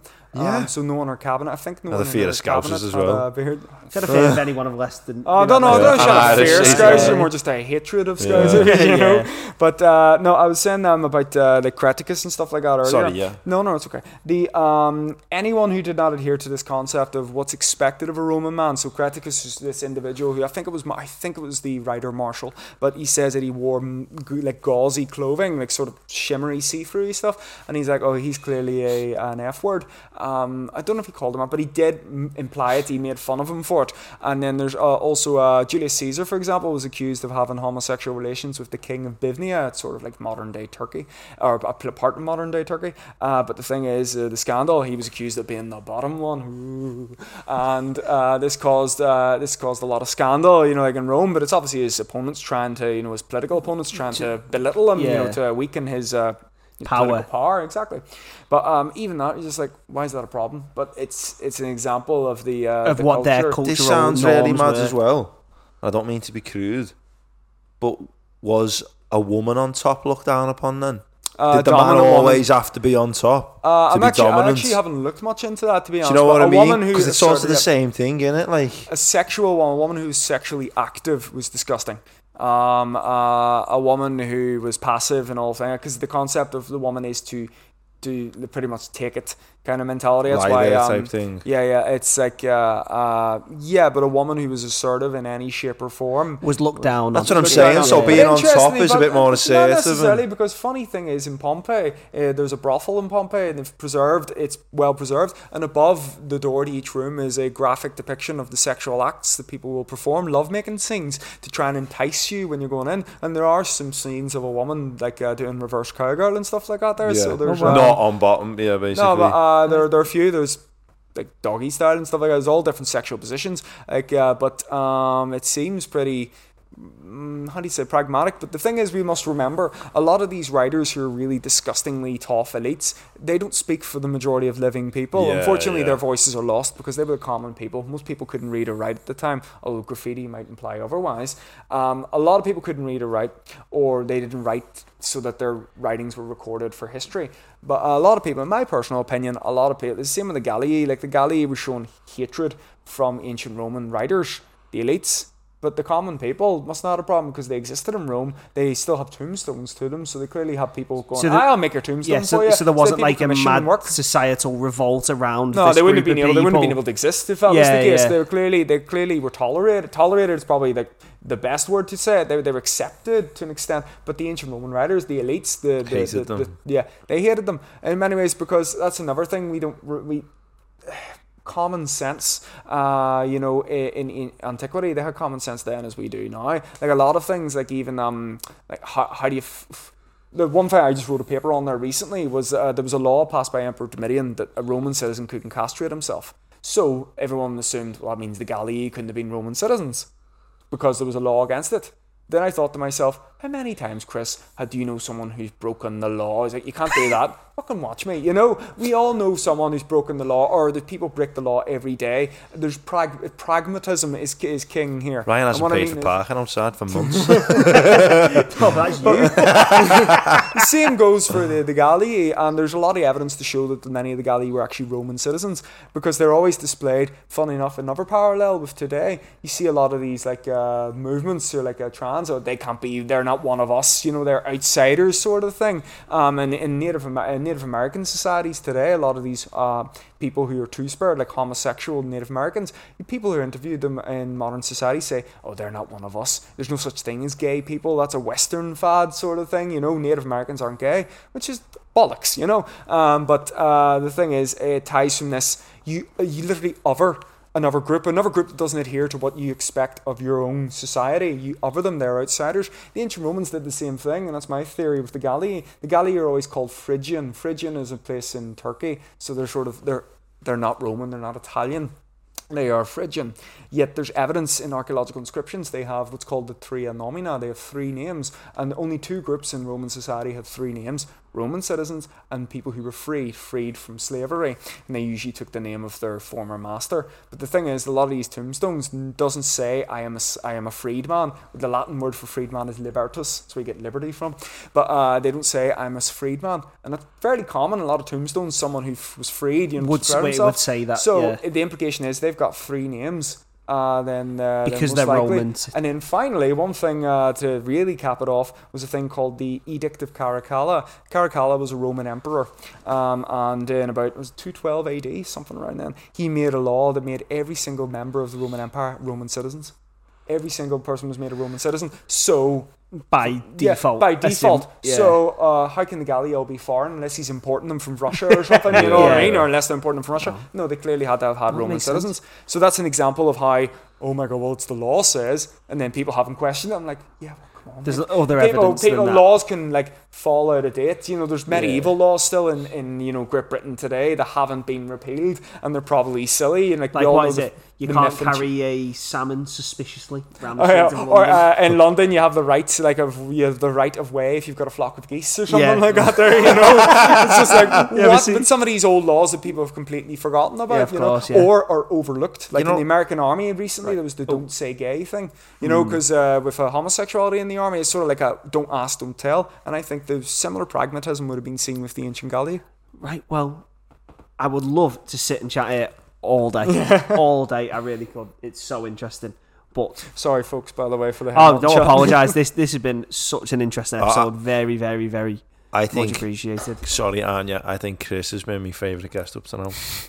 Most interesting guest. I would find it hard to argue with that. You better pick Anya just in case. Yeah, Anya, you're my favourite. But before we finish, before we let you go, I know we've run on a bit. We have two more questions we'd like to ask. Sure. That we like to finish on every episode. And the first one, as all the listeners will be aware, is Sam's favourite question. Famous question. I feel like Chris is going to be deep now. This is going to be good. This is going to be good. Right, Chris. Go on. Tomorrow's coming, and you're about to die. Sorry, mate. You've been diagnosed with a terrible problem. And I come in and say, Chris, unfortunately, you're about to die. The great maker comes down, whoever that is, and says, Chris, I'm going to grant you one wish. What is the thing that you want to know that you currently don't know that would make that good night a little bit sweeter? What is the one thing that's played in your mind your whole life that you have no idea what it is, you don't know the answer to it, and someone will give it you now. They'll go, there you go, Chris. I'll provide it. We've had some stupid ones on this, like we've had some deep ones, like we've had some very deep ones, and we've had some funny ones, like well, my first thought was a silly answer. Like if the maker came down, my only question would be, where the fuck have you been all my life? I'm here now, Chris. I'm here now. Yeah, I suppose it'd be something like that. If the maker came down, I'm just like, what the hell is this? Maybe, what's this all about? Like, what is the true meaning of all of this? No, I mean, because I'm fascinated in space, I'm very aware of how small we are as a tiny little. We're a little. I always used to use this euphemism when I was trying to explain to like my younger brothers when we were growing up. You know, if you're out in the back garden, you're digging, and a wee worm sticks its head up. Can you imagine how fucking head melted it is right now to be like, what the hell is this? You know? But do you think that worm has any concept of the human that's dug it up, the why we've dug it up, the meaning of its little plot of land that is for our back garden, the planes in the sky, the wars between nations, the telescopes we have? There's no idea. Just like we have no idea of what's going on there. So I always see that as something to be humble about. Not some people are afraid of it. I see it as a humble, and we'll keep learning, and it's amazing to keep learning. But if something like that came down to say, okay, I've got one day to live, I'd probably ask for something like, show me a bit more, you know, maybe a question like, I want to know a bit more, like what's beyond the concept of a supercluster, or like you know, the great galactic voids we have between is it galaxies. Right what we're proposing is to is this like right? Have we got it right? Is this what's happening? Or are we on the right path? Because I think there's so many. We're still going to discover the new forces of nature. We're going to discover it's going to completely throw, like Einstein when he came up with the theory of relativity, completely threw our concept. We still can't reconcile quantum physics with Newtonian physics. It was like, are we on the right path, or have we got it all wrong from the start? But I would ask, again, joking aside, I actually would ask if the maker came down and be like, where the fuck have you been all my life? Why don't you make yourself known, give people hope? But I would just ask maybe just a wee bit more knowledge, you know. What's it all about to an extent? Or as we'd say back in Belfast, what's the crack with us, mate? Something like maybe think of the Blossom song. If you think this is real life. I'll tell you what, the funny one is, because obviously a lot of the people answer go, is there anything after this? And then we had the funny conversation. We were laughing on air once when someone said it. We were like, would you really want the answer to that when you're about to go? Because imagine if the answer's no. Yeah. Yeah, it was Molly. She went, what happens after you die? Do you go somewhere, or is nothing happens? And he went, why the fuck would you want to know that? Yeah, nothing happens, and you're just going, no. These last 2 hours are going to be horrible. No, it's all over. Shit died peacefully in her sleep. Yeah. It's like that mad question. If there's the proposal, I'm going to drag this podcast on for another minute. If there's a proposal into that, like, if nothing does happen after we die, and like we were all going to die, like would it just ensue anarchy? Because like, we've got nothing to lose anyway. We're all going the same. Well, nothing. But like, does that like whole thing, like religion keeps people good because they think they're going somewhere? I suppose it's that whole collective thing of, well, people like to live in when it's comfortable, and anarchy's not comfortable, is it? Maybe. I suppose there's that whole natural progression as well. Because isn't atheism the biggest religion, or not, like, in the UK now? Isn't like that the biggest in the last census? That's why I say I'm an agnostic, because again, I'm just a tiny little speck. What can I know? You know. But someone asks me, like, do you believe in God? I would just say, what do you mean by God? That's the philosopher talking, you know. Yeah. Because what is God? Because there's the Christian God, then there's the Islamic God. These are monotheistic. Then you get polytheistic gods, and then you have to define what is God itself. You know, could God just be the planet itself? It's a ridiculous question within its own question. But on top of that, I would say that one thing I like that keeps my head about this whole thing sort of screwed on is I've always been here in some shape or form. I'm literally nothing but, at least on its core level, at the very, very base level, you're nothing but a collection of matter. But that matter, that energy, whatever it is that made that matter, it's there. It's all it is, and it can't go away. It's always been there. It can't go away because principle of conservation energy can't be destroyed. So no matter what, you're still going to be here in some shape or form. I like it. You might not be, this, hello. I'll be a tree. You'll be, but it's still whatever made you is not going anywhere. You've always been here, and you'll always be here, and that's just my way. It's quite a nice thought, that, isn't it? But whether it's God or not, but that's it. I like it. That's quite a nice peaceful thought, especially for I'm someone who tends to not believe in God or there. So that's a nice comforting thought. But the last question to end on. So we ask the question, and then we kind of sneak a bit one underneath it. This is a bit, if nothing jumps to mind, what is your favourite song of all time? And then the question underneath is kind of, well, if you can't think of that, what's like one that's stuck in your head at the minute? I can tell you one stuck in my head. I listen to so much music. I'm a bit of I used to have hair longer than yourself once upon a time, so still play the guitar and all that. But right now, you ever heard the band Ghost? Yeah. Ghost Square Hammer. With the mask and that. Yeah. It was one of the best gigs I've ever been to in Dublin. But the song Square Hammer by Ghost is stuck in my head right now, and I can't get it out. It's a good song. Have you listened to Ghost Belly? No, I've never listened to it. Yeah, you must have seen that song on TikTok. They got big a few months ago. They've been going for years. What's it called? Holy Mary. Mary on a Cross. Mary on a Cross. Like, all the kids. I'll give it a listen. All the kids at TikTok that lad were using a little tiny snippet of it. So, what's your favourite song of all time, or is it not coming?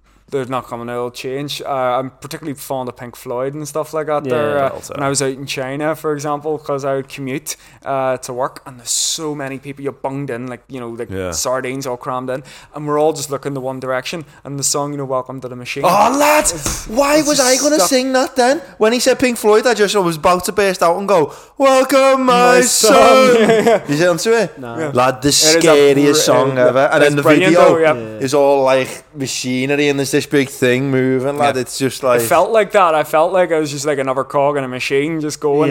You felt like a drone almost, because just so many people were all doing the same thing, and it was just like, go to school. That's very loud synthesizer.